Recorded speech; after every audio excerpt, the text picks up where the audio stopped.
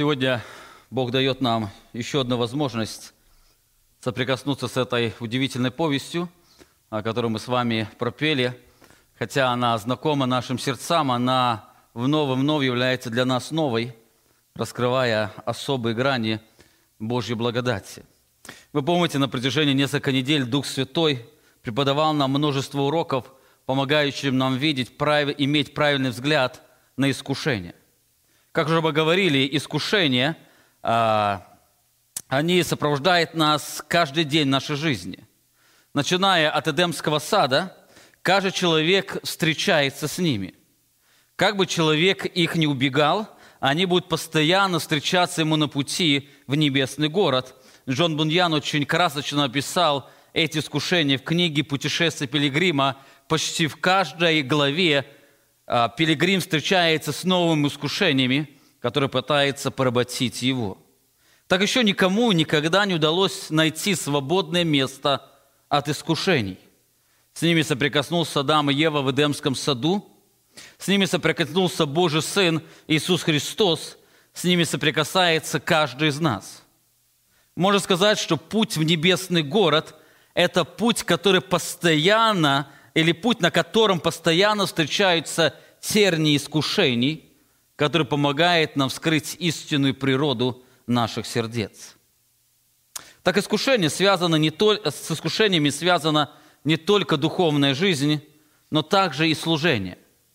Апостол Павел пишет верующим в Фессалониках, что Бог постоянно испытывает сердца Его служителей, чтобы раскрыть, чем они движимы – поиском человеческой славы, своей выгоды или любовью к Богу и к Его славе.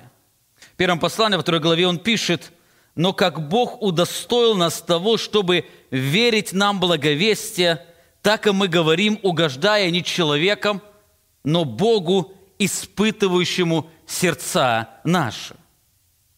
Он раскрывает о том, что он проповедует, он пытается угождать не Богу, пытается угождать не человеком, но Богу, который постоянно испытывает их сердца.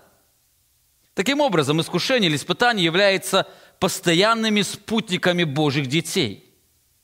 Так Писание раскрывает, что Божьих детей объединяет не только искушение, но также и жизнь победы. Христос называл искупленных людей победителями. Верующие люди, они встречаются не столько с искушениями, но также они в этих искушениях переживают победы. Именно это отличает их от невозрожденных людей. Так в книге Откровения каждое послание к 7 церквам, оно заканчивается обетованием для победителей. Посмотрите на один пример. Мы читаем ангелу Ефесской церкви сказано: «Имеющий ухо да слышит, что Дух говорит церквам, побеждающему дам вкушать от древа жизни, которое среди рая Божия». В настоящее время данного глагола «побеждающего» указывает на постоянное действие. Это не просто одноразовое событие или не просто одноразовая победа, но это постоянная жизнь победы. Как искушение постоянно сопровождает нас в жизни, так же и победы, они постоянно сопровождают христиан в их следовании за Христом. Именно побеждающие вкусят от древа жизни. Более того, жизнь победы подразумевает, что этот человек находится в атмосфере войны. Чтобы быть победителем, нужно участвовать в духовной войне. Так если все Божьи дети являются победителями, значит, все они были участниками в духовной битве. Так одно из ее проявлений является верность в дни испытаний. Апостол Иоанн раскрывает, что жизнь победы тесно связана с любовью ко Христу, которая выражается в соблюдении Его заповедей. В 1 Иоанна 5 главе сказано: «Всякий верующий, что Иисус есть Христос, от Бога рожден, и всякий любящий родившего любит и рожденного от Него». Что мы любим детей Божьих и знаем из того, когда любим Бога и соблюдаем заповеди Его. Ибо это есть любовь к Богу, чтобы мы соблюдали заповеди Его, и заповеди Его не тяжкие. Почему? Потому что всякий, рожденный от Бога, побеждает мир. И сия есть победа, победившая мир, вера наша. Иоанн раскрывает, что любовь к Богу непосредственно связана с любовью к Его заповедям и стремлением воплотить их в своей жизни. Именно вот это воплощение, оно как раз является этой жизнью победы. Таким образом, наша победа раскрывает любовь нашего сердца. Если в дни испытаний мы нарушаем верность Божьей воле или верность Божьим заповедям, это раскрывает проблему нашей любви к Богу. Испытание – это битва за любовь. Она как раз раскрывает, что мы больше любим. Мы любим свои желания, исполнение своей воли, или мы любим Бога. Именно вот эта любовь Бога, она как раз выражается в соблюдении Его заповеди, как говорил Иисус Христос на последней пасхальной вечере: «Если любите Меня», Иоанна 14 глава, «соблюдите Мои заповеди». Если любите Меня. Смотря на все это, возникает вопрос: как жить жизнью победы и какая награда за нее? Ответ на этот вопрос мы находим в повествовании об искушении Иисуса Христа, который заканчивается триумфом победы. Я хотел бы прочитать эти последние стихи, которыми Лука оканчивает это повествование, 4 глава Луки, 13 стих. «И, окончив все искушения, дьявол отошел от него до времени. И возвратился Иисус в силе Духа в Галилею, и разнеслась молва о нем по всей окрестной стране. Он учил в синагогах их, и от всех был прославляем». Если до этого Лука описывал жаждущего, усталого Христа, который 40 дней был искушаем от дьявола, то в этих стихах он описывает его как победителя. Заметьте, здесь сказано, что враги отступили от него. Иисус, исполненный силы, проходит по Галилее, где люди прославляют Его. Так это картина шествия или триумфа победителя. Эта картина часто встречалась в то время, когда царь после победы возвращался обратно. Видно было, как враги отступили. Он шел по своей земле, и народ прославлял его. Подобно мы видим в жизни Иисуса Христа. Так для того, чтобы нам увидеть значимость данных слов, давайте посмотрим на несколько деталей данного повествования. Во-первых, в начале этого повествования об искушении Христа Лука раскрывает основание победы Христа. Что является его основанием или на чем зиждется его победа? Несмотря на то, что Христос был искушаем 40 дней, евангелисты описывают только 3 последних, наверное, наиболее значимых искушения дьявола. Так победа над этими искушениями объединяется богоцентричным взглядом на этот мир. Посмотрите на ответ Иисуса Христа. Во время первого искушения хлебами Он говорит: написано, не хлебом одним будет жить человек, но всяким словом Божьим. Он обращает свое внимание или возвращает себя свое внимание в реальность Божьего владычества. Во время второго искушения он говорит дьяволу, когда он предлагал ему все царства мира, Иисус сказал ему в ответ: «Отойди от меня, сатана, написано, Господу Богу твоему поклоняйся и Ему одному служи». Обратите внимание, он вновь видит Бога в центре всей жизни, в центре самого поклонения. И во время последнего искушения Иисус сказал в ответ: сказано, не искушай Господа Бога твоего. Опять он раскрывает эту же реальность. Заметьте, во всех искушениях Христос обращает внимание на Бога. Если дьявол предлагает Христу посмотреть на этот мир через призму своей нужды, своей значимости, своих желаний, то Христос смотрит на мир через призму Божьей славы. Он пытается во всем увидеть Бога во всей Его красоте. Это, кстати, важная точка, с чего начинается любовь Бога к Богу, который приводит нас к победе. Кстати, в этом кроется одна из главных причин наших поражений, когда наши желания, наша мудрость становится во главу жизни, то мы всегда будем проигрывать. Человекоцентричная жизнь или человекоцентричное Евангелие, оно всегда будет вести к поражению, потому что оно не видит главного – Бога в центре своей жизни. Особенность людей в том, что они ищут своего, но не того, что угодно Богу. Эта проблема касается многих верующих людей. Апостол Павел однажды писал об этих людях.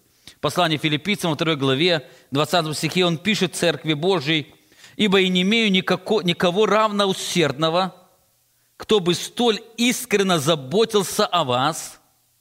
И дальше добавляет: «Потому что все ищут своего, а не того, что угодно Иисусу Христу». Это ужасающая реальность.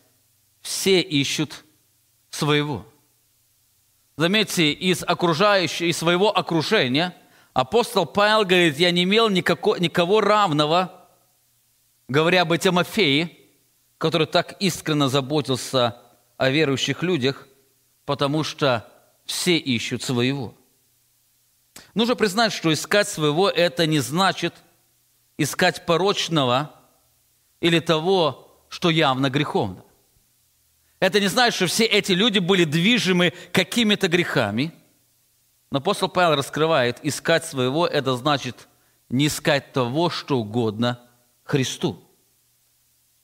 Именно с этого начинается жизнь поражения.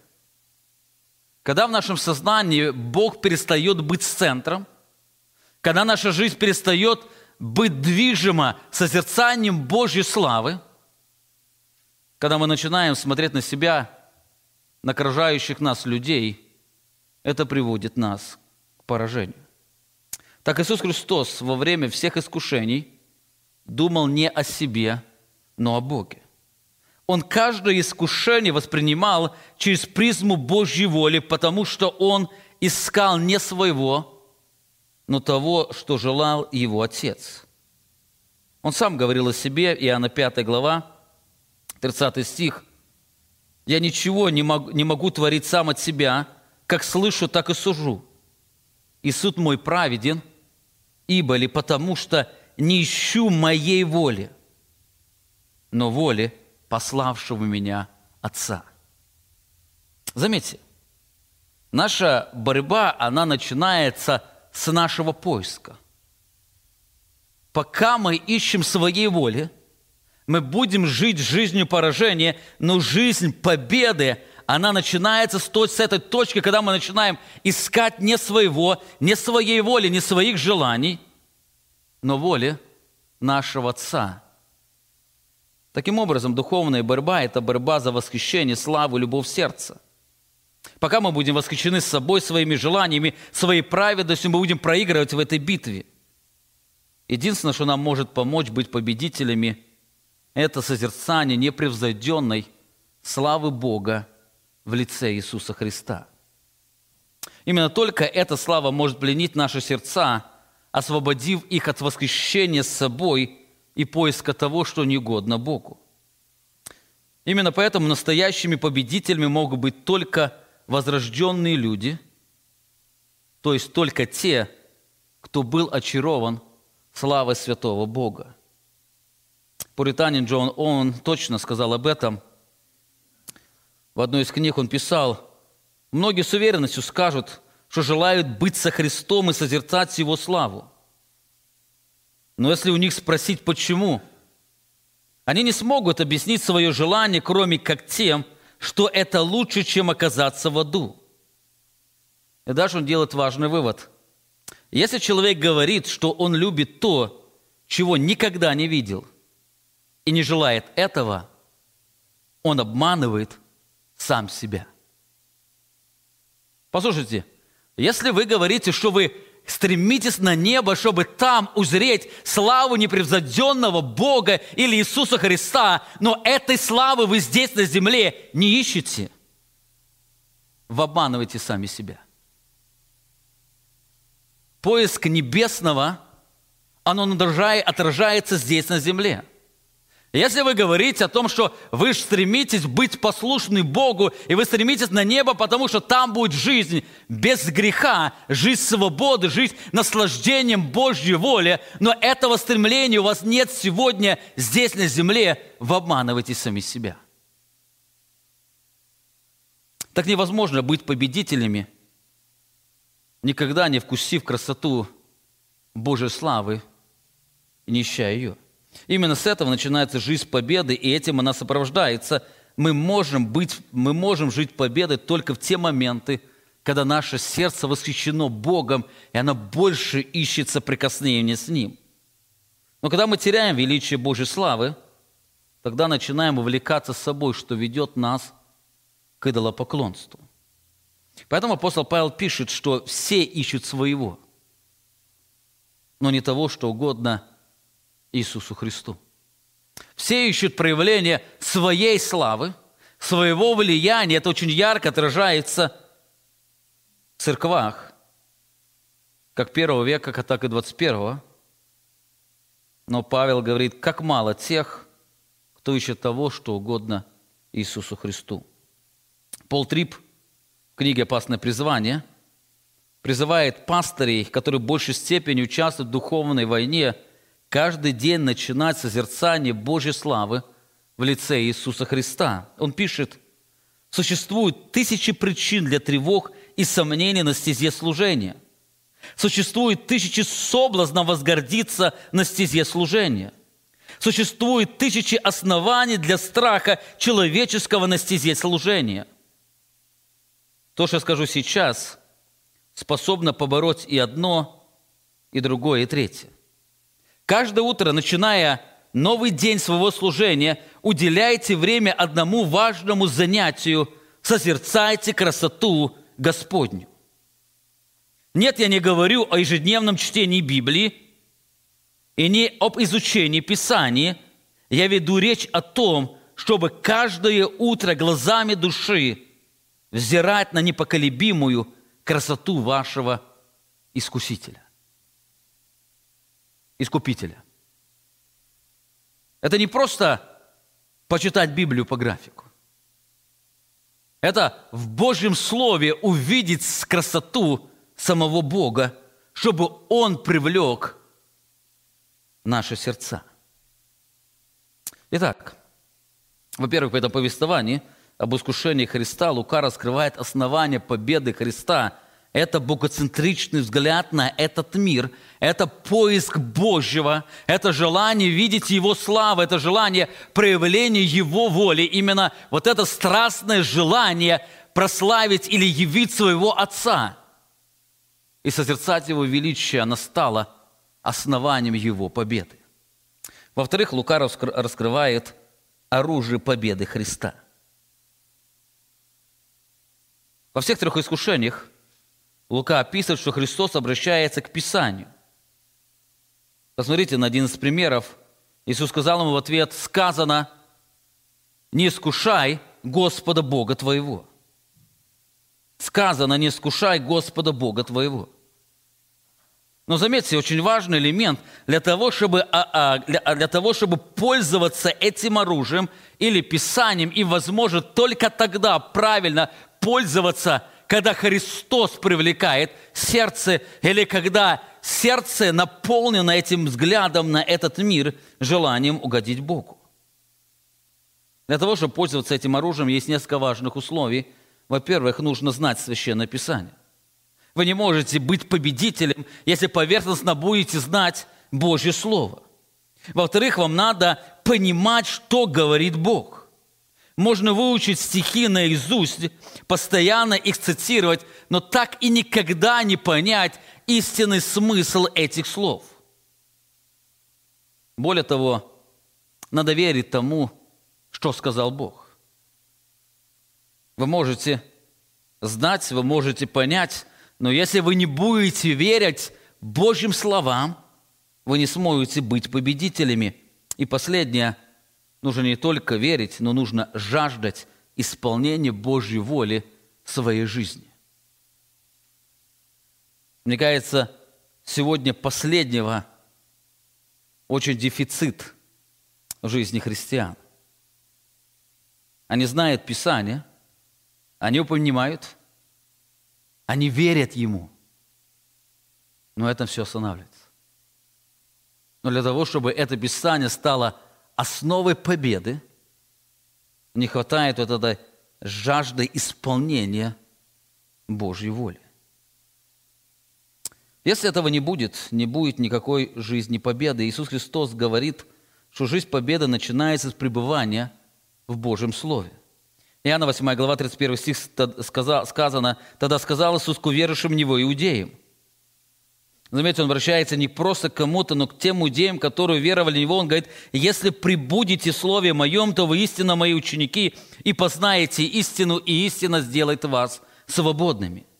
Пребывать в Божьем Слове – это больше, чем изучать его, если вы пребудете или вы будете жить в атмосфере Моего Слова. Пребывать – это значит стремиться воплотить свою жизнь, Божье Слово в свою жизнь. Апостол Иоанн писал, что духовная зрелость связана с возрастанием в Божьей истине, что ведет к победе. В первом послании, во 2 главе он писал, «Я написал вам, отцы, потому что вы познали безначального, написал вам, юноши, потому что вы сильны, и Слово Божье пребывает в вас, и вы победили лукавого». Заметьте, жизнь победы над искушением дьявола невозможна без пребывающего Божье Слово. Он не просто говорит, что эти люди, они знают Божье Слово, но он раскрывает, что это Божье Слово, оно пребывает в их.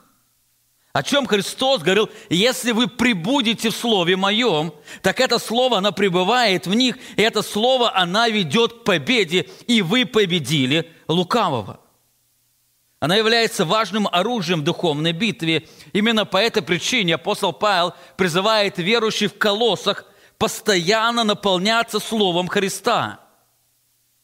Колоссянам 3 глава 6 стих сказано, «Слово Христово да вселяется в вас обильно, со всякой премудростью научайте и вразумляйте друг друга псалмами, славословием и духовными песнопениями во благодати, воспевая в сердцах ваших Господу».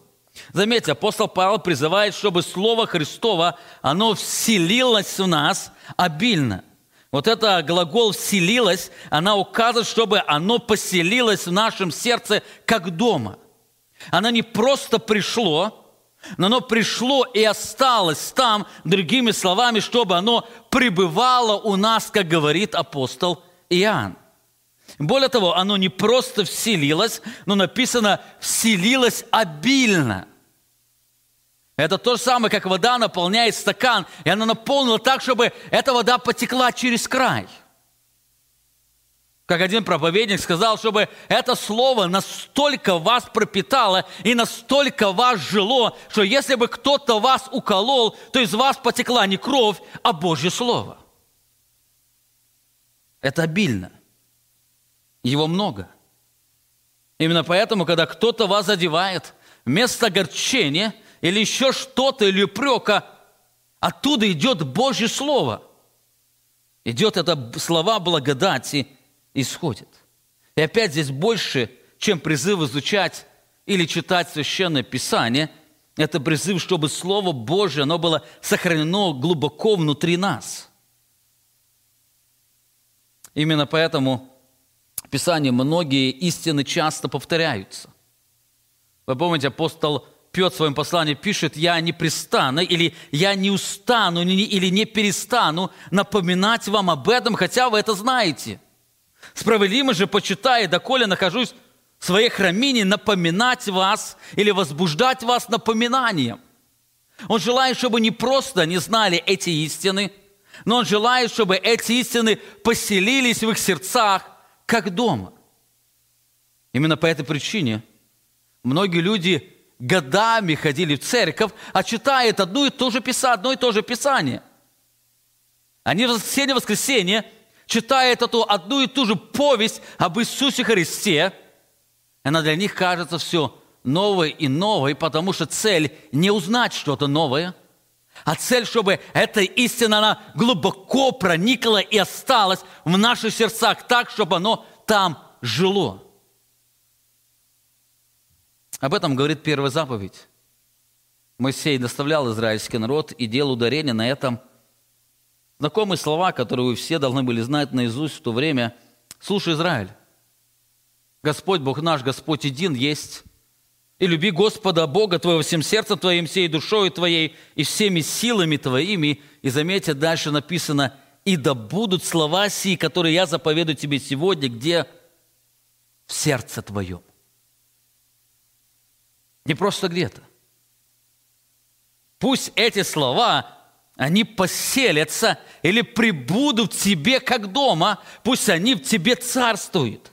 Заметьте, любовь к Богу невозможна, если Божье Слово не будет сохранено в человеческом сердце. Без этого невозможна жизнь победы. Дальше он говорит о воспитании детей, или как передать это слово детям, чтобы и это слово в их сердцах осталось. Но это опять невозможно, если это слово, оно не поселилось в наших сердцах, как дома, если оно в нас не пребывает. Так именно только после этих слов сказаны слова, которые помогли Христу противостоять искушению.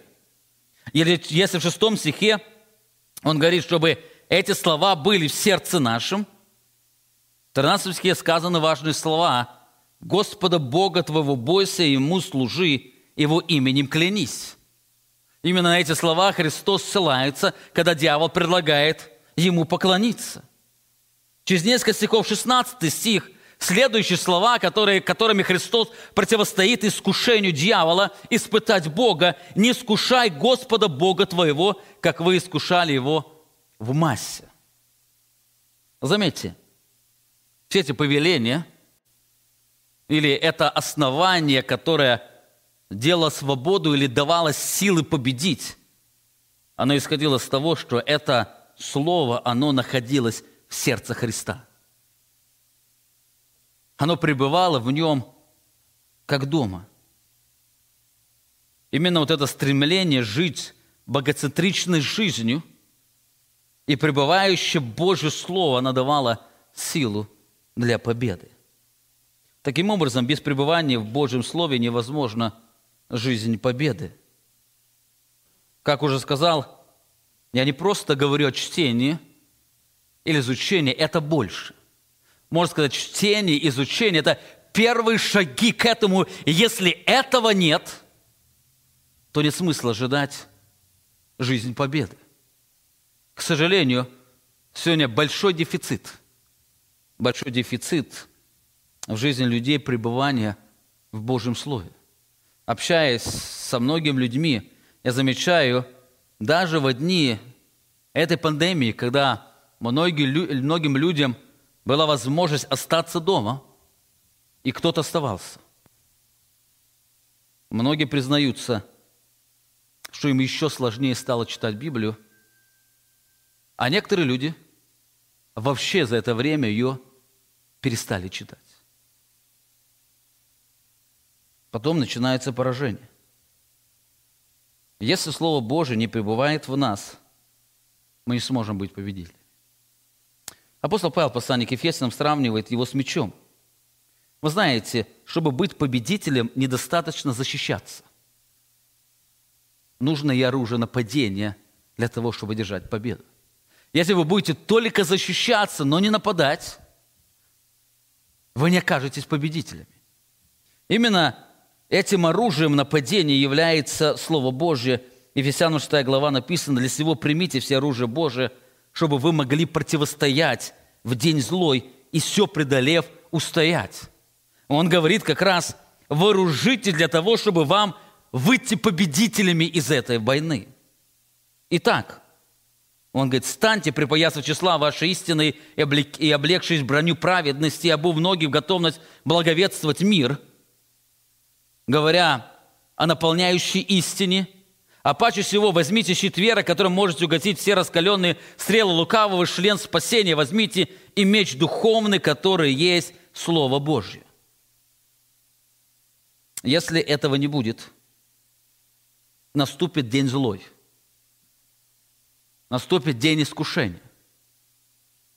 Дьявол подойдет, как ему свойственно, с блеском этого мира.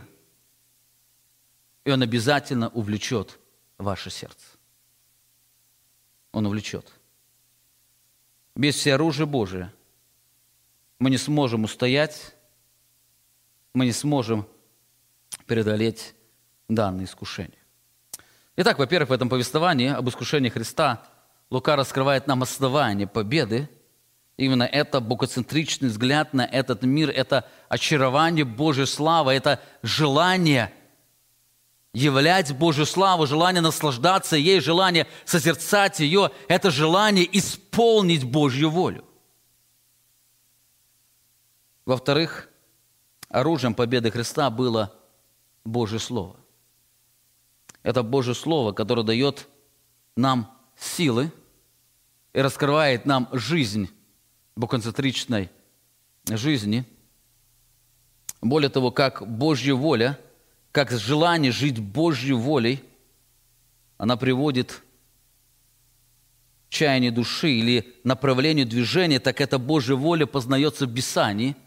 Невозможно жить Божьей волей, не зная и не пребывая в Божьем Слове. В-третьих, Лука раскрывает награды, которые Христос получил вследствие победы. Награды победы. Как в земной жизни обычно победитель вознаграждается какой-то наградой, так и в духовной. В послании к 7 церквам Христос обещал победителям награды. Я приведу вам только один из 7 обещаний. Пастору Ладикийской церкви Христос говорит: «Побеждающему дам сесть со мной на престоле моем, как и я победил и сел с Отцом моим на престоле его». Христос победил, и Бог вознаградил его, так Христос вознаграждает тех, кто живет жизнью победы. Хотя в книге Откровения все обетования победителям касаются вечной жизни, Писание раскрывает награды, которые человек получает здесь, на земле. Так Лука описывает несколько последствий победы Христа, которые Христос пережил здесь, на земле. Так первая награда за победу – это относительная свобода. Это относительная свобода, и мы с вами увидим, почему она относительная. Всем известно, что поражение в войне приводит к рабству, а победа – к свободе. Подобно происходит в духовной жизни. Когда мы терпим поражение, оно приводит нас к определенному рабству, которое будет длиться до тех пор, пока не будет в жизни наличия побед. О Христе сказано: «И, окончив все искушения, дьявол отошел от него до времени». В этих словах Лука раскрывает, что дьявол, использовав все свои искушения, наконец отступил от Христа. Он признал, что Божий Сын без всякого недостатка. Именно поэтому бесы после этого будут, встречая его, кричать: «Знаем, кто ты, святой Сын Божий». Так, проиграв в этой битве, дьявол отступил от него. Теперь Христос не испытывал сильного давления от дьявола. Хотя на протяжении всего служения Христос сталкивался с определенными испытаниями, оно не было таким сильным или изнурительным. Написано: дьявол отступил от него. Именно поэтому я называю это относительная свобода. Другими словами, Христос переживал на протяжении всего своего служения искушение, но оно не было таким сильным и изнурительным, как эти 40 дней пустыни. Но Лука делает еще одну оговорку: он отступил от него до времени. До времени. Можно сказать, что сатанинское давление вновь усилится через 3,5 года служения, на что указывает Лука. Посмотрите, 22 глава. В этой главе Лука несколько ударений делает на усиление этого давления. Приведу только вам 2 текста.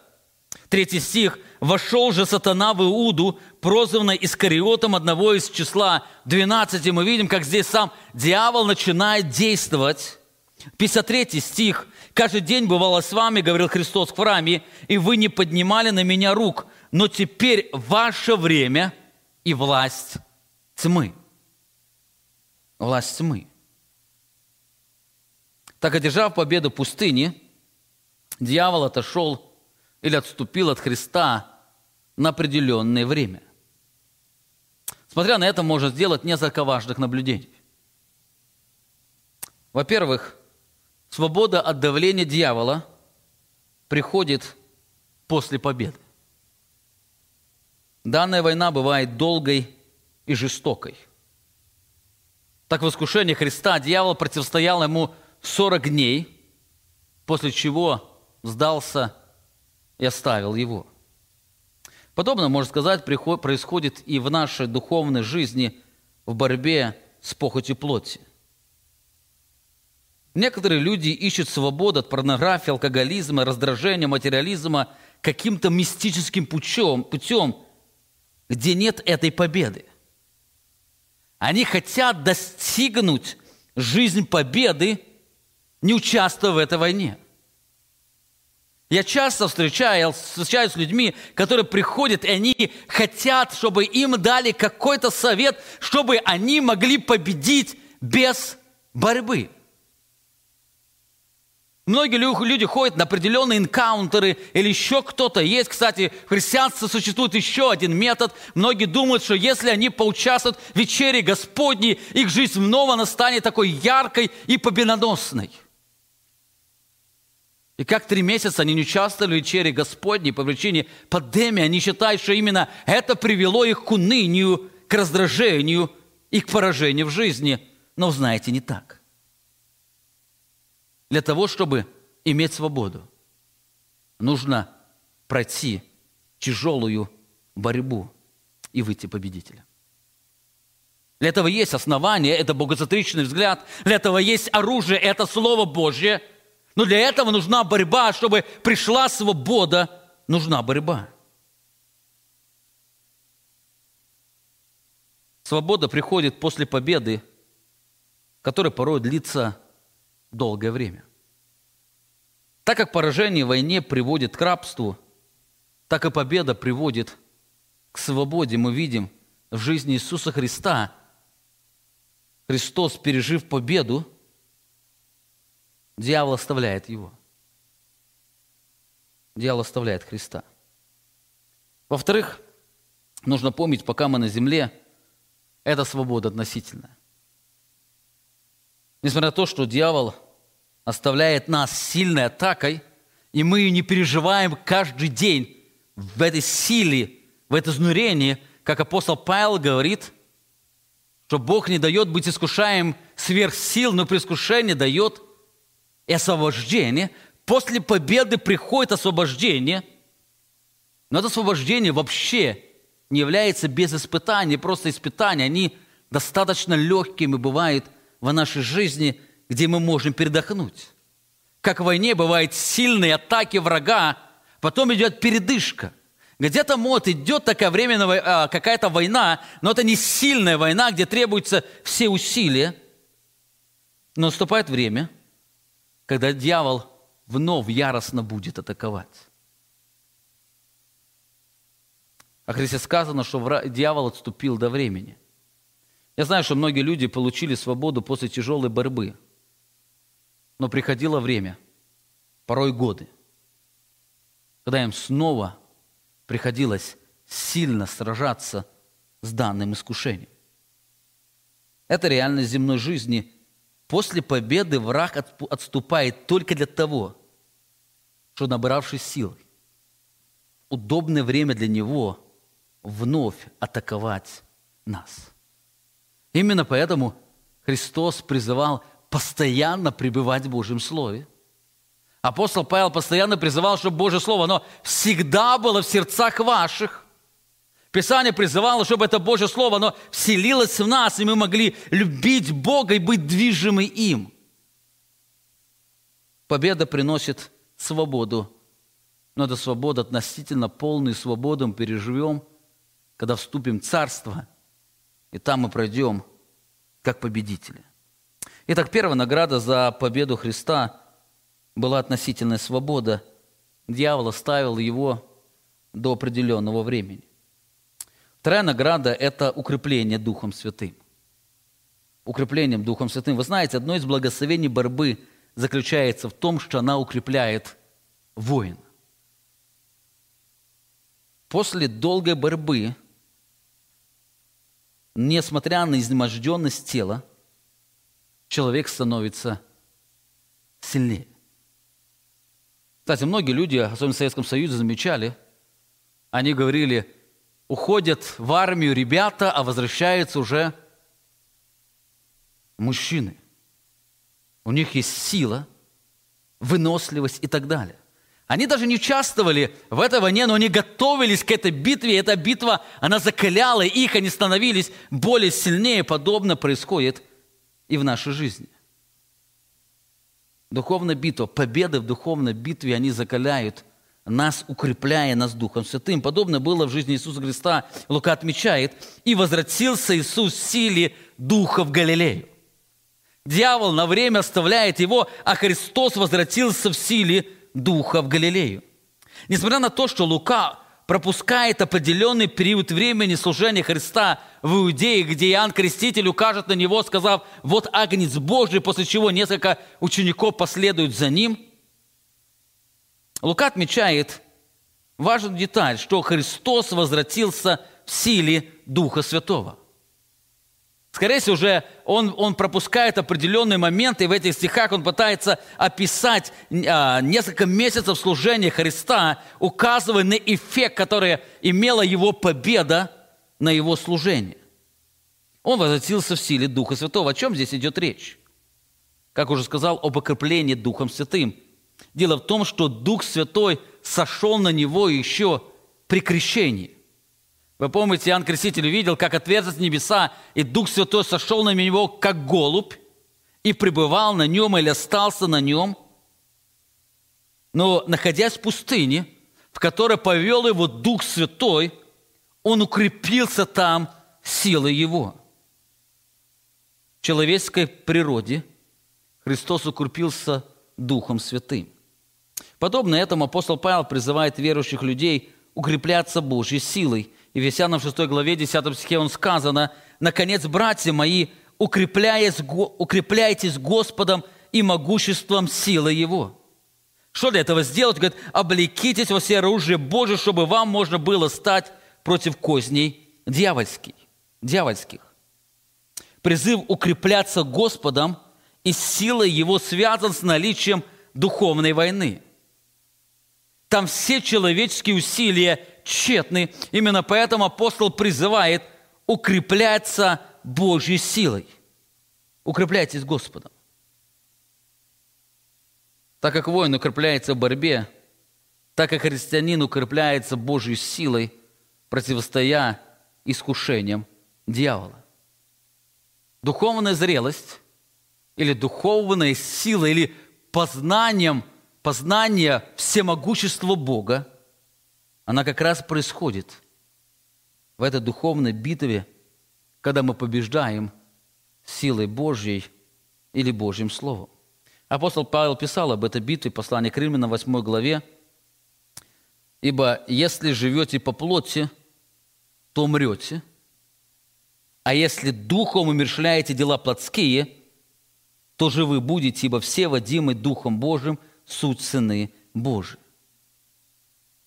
Здесь апостол Павел говорит о действии Духа Святого, на что указывает 14 стих, потому что все водимы Духом Божьим. И он говорит, если вы живете по плоти или по плоти воюете, вы обязательно умрете. Ваша плоть, она придет к смерти, но если вы Духом Святым умерщвляете дела плотские, то вы живы будете. Потому что умерщвление Духом Святым дел плотских – это как раз является водительством Духом Божьим.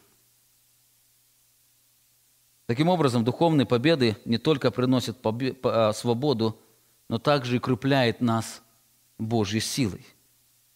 Чем больше мы побеждаем нападки дьявола, тем сильнее укрепляемся силой могущества Его. Итак, первая награда за победу Христа была относительно свобода. Дьявол стоял до времени. Вторая награда – это укрепление Духом Святым. Третья награда – это эффективное влияние. О нем сказано: «Возвратился Иисус в силе Духа в Галилею, и разнеслась молва о нем по всей окрестной стране». По причине силы Христа разговоры о нем разнеслись по всей окрестной стране. Хотя Христос просил не говорить о нем, люди не могли молчать. Так, несмотря на то, что Христос не искал известности среди людей, весть о нем разлеталась по всей стране. Читая Евангелие, можно заметить, что Христос часто совершал чудеса в тайне. Он иногда воскрешал, просил всех людей выйти. Он где-то встречался на дороге или еще в каком-то месте и исцелял людей. Когда люди спросили Его совершить чудо, Он отказывался это сделать. Было много моментов, в которые люди приходили, они просили совершить чудо, и первое Лука будет повествовать, когда он придет в Назарете. Ему сказать: соверши в своем Отечестве то, что мы слышали, тебе было совершено в Капернауме. Когда будут стоять перед Пилатом или перед Иродом, они будут просить его, чтобы он совершил какое-то одно из чудес, но Христос молчал. Даже это заметили родные братья его, что Христос не стремится к популярности. Однажды они сказали ему, Иоанна 7 глава: «Ибо никто не делает чего-либо в тайне и ищет сам быть известным. Если ты творишь такие дела, то призыв, то яви себя миру». Другими словами, сделай это явно, чтобы все могли увидеть и признать тебя за великого. Так, несмотря на то, что Христос не искал быть известным, Его влияние и весть о нем разлеталось по всей стране. Так Лука раскрывает, что это стало следствием Его победы, которая укрепляла Его силой Духа Святого. Даже бесы не могли о нем молчать, они кричали: «Знаем, кто ты». Вы знаете, эффективное влияние в нашей жизни начинается не с нашего решения, не с нашего служения, но с победоносной жизни. Если в нашей жизни нет побед, там не будет влияния. Можно сказать, воспитание детей, влияние на супруга и других людей начинается с жизни победы, если человек живет в какой-то зависимости греха, как бы он ни утверждал свой авторитет, как бы он ни говорил о своем влиянии, его авторитет будет всегда мнимым. Жизнь поражения лишает нас эффективного влияния на окружающих людей. Если мы хотим быть влияющими, если мы хотим, чтобы слава Христа, она распространялась через нашу жизнь, если мы хотим, чтобы мы оказывали доброе влияние на наших детей, то нам нужно стремиться к этой победе.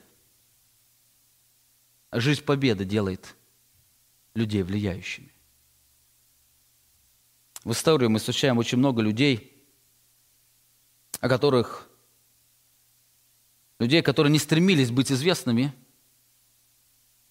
но их жизнь победы, она сделалась таковыми, о них знали многие люди, и им стремились подражать. Подобное происходит и в духовной жизни. Духовное влияние, оно связано с победой в жизни. Итак, мы увидели 3 уже награды. Это относительно свободы, укрепление духом, эффективное влияние. Еще 2 награды, которые хотел бы остановиться, это плодотворное служение. Это плодотворное служение написано: «Он учил в синагогах их». Он учил в синагогах их. Все предчитает, дьявол оставил его. Он вернулся в силе. Весть о нем разлеталась по всей окрестной стране, а он учил их в синагогах. Интересно отметить, что главным служением Христа было ученичество. Он ходил из города в город, не для совершения чудес, но ради благовестия. Он ходил, чтобы проповедовать Божье Слово. Он желал, чтобы люди знали Божье Слово. Он постоянно повторял одни и те же истины, желая, чтобы эти слова, они поселились в сердца служащего народа, как дома. Он проповедовал и проповедовал. Почему Христос занимался проповедью Слова? На это есть две причины. Во-первых, Христос сам называет первая причина, потому что Он был для этого послан. Он был послан, чтобы принести Божье Слово для людей. Лука 4 глава написано: «Дух Господень на мне, ибо Он помазал меня благовествовать нищим и послал меня исцелять сокрушенных сердцем, проповедовать пленным освобождение, слепым прозрение, отпустить измученных на свободу, проповедовать лето Господня благоприятно». Заметьте, благовествовать, проповедовать и проповедовать – это главное служение Христа. Поэтому Христос ходил из города в город, возвещая Божье Слово. Когда народ просил Его остаться у них, Он вновь и вновь указывал на свое посланничество. В этой главе дальше сказано, 42 стих: «Когда же настал день, Он, выйдя из дома, пошел в пустынное место, и народ искал Его, и, придя к Нему, удерживал Его, чтобы Он не уходил от них». Но заметьте, что сказал Христос, но Он сказал им: «И другим городам благовествовать я должен Царствие Божье, ибо на то я послан». И проповедовал в синагогах галилейских. Он проповедовал. И первая причина, он указывает о том, что он был на то послан. Но есть и другая причина приверженности проповеди Божьего Слова. Христос имел веру в силу Божьего Слова. Он верил и жил этим осознанием, что не хлебом единым живет человек, но всяким словом, исходящим из уст Господа. Именно это Божье Слово было основанием его возрастания в мудрости, как евангелист Лука описывает, и также источником его победы. Именно поэтому его проповедь была убедительна. Он не просто проповедовал истину, но проповедовал истину ту, которой сам жил. Посмотрите, о его проповеди люди говорили, 4 глава, это же глава 22 стих, «И все засвидетельствовали ему это и дивились словами благодати, исходящим из уст его». Они дивились. 32 стих. «И дивились учению его, ибо слово его было со властью». Они дивились учению его. Помните, плодотворное служение разрывно связано с жизнью победы. Вы можете учить истине, но если в вашей жизни нет плодов духовной победы, не будет зрелых плодов служения. Именно поэтому служители должны быть, или служители должны обладать определенной зрелостью. Вы знаете, Христос говорил, как фарисеи хорошо не учили. Они воспитывали подобных себе, а некоторых делали даже еще хуже.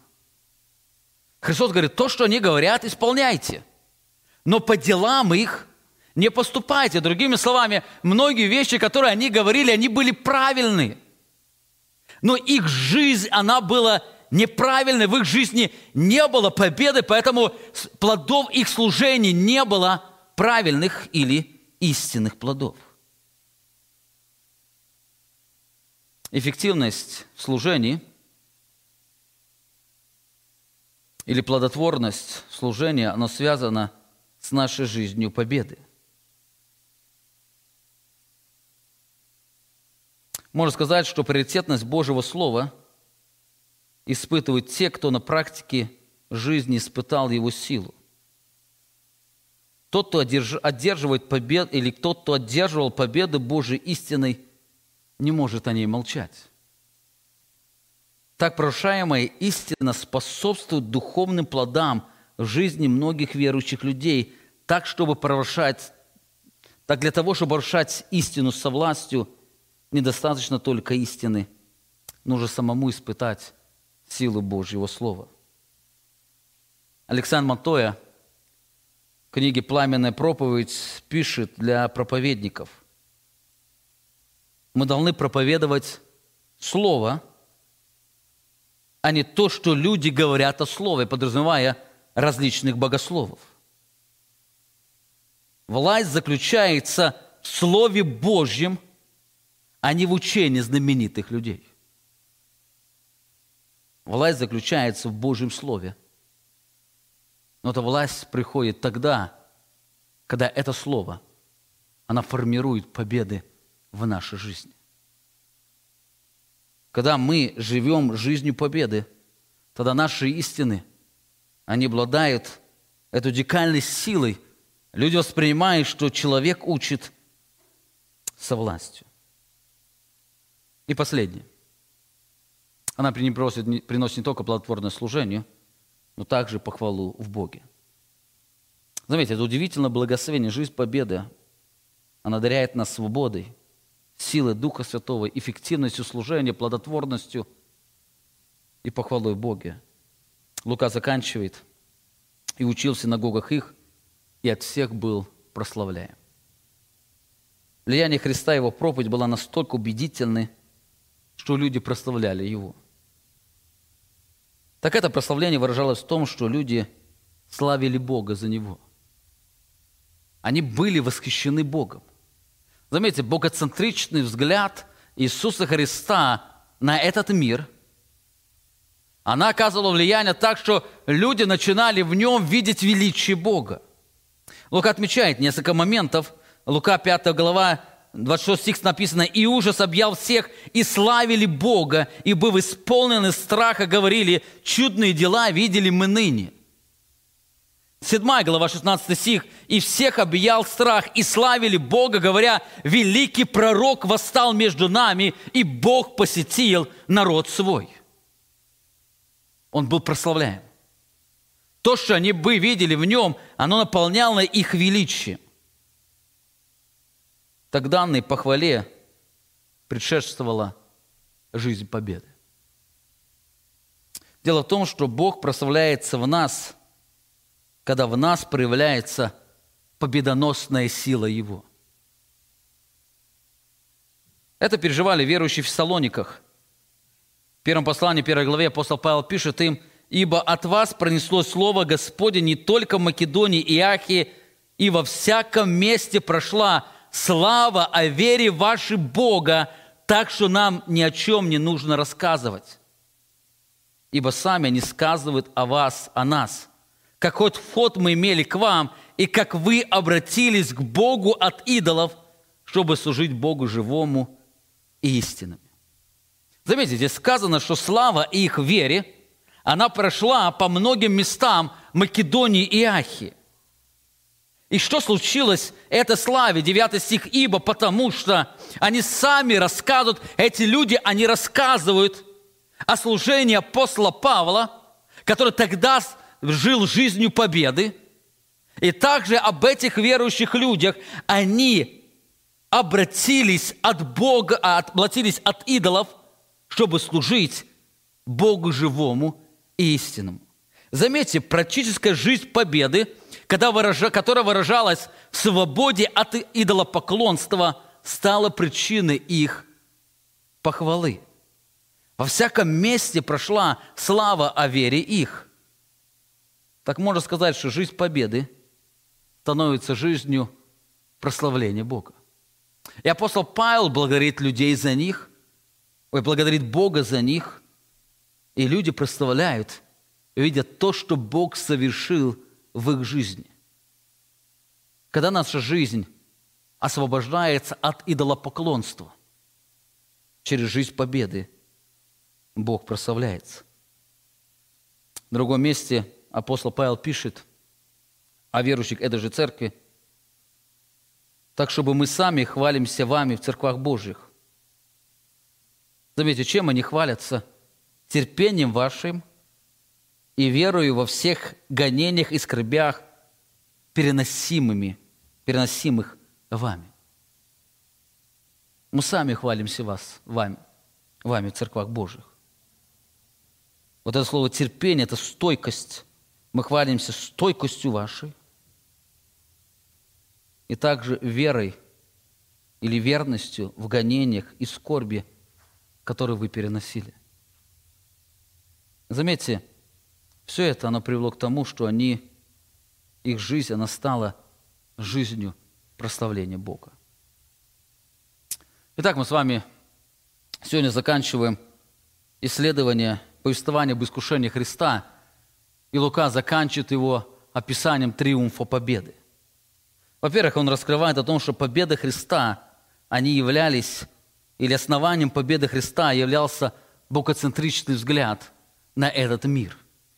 Он жил Богом, он хотел явлением Божьей славы, и он жаждал исполнения Божьей воли.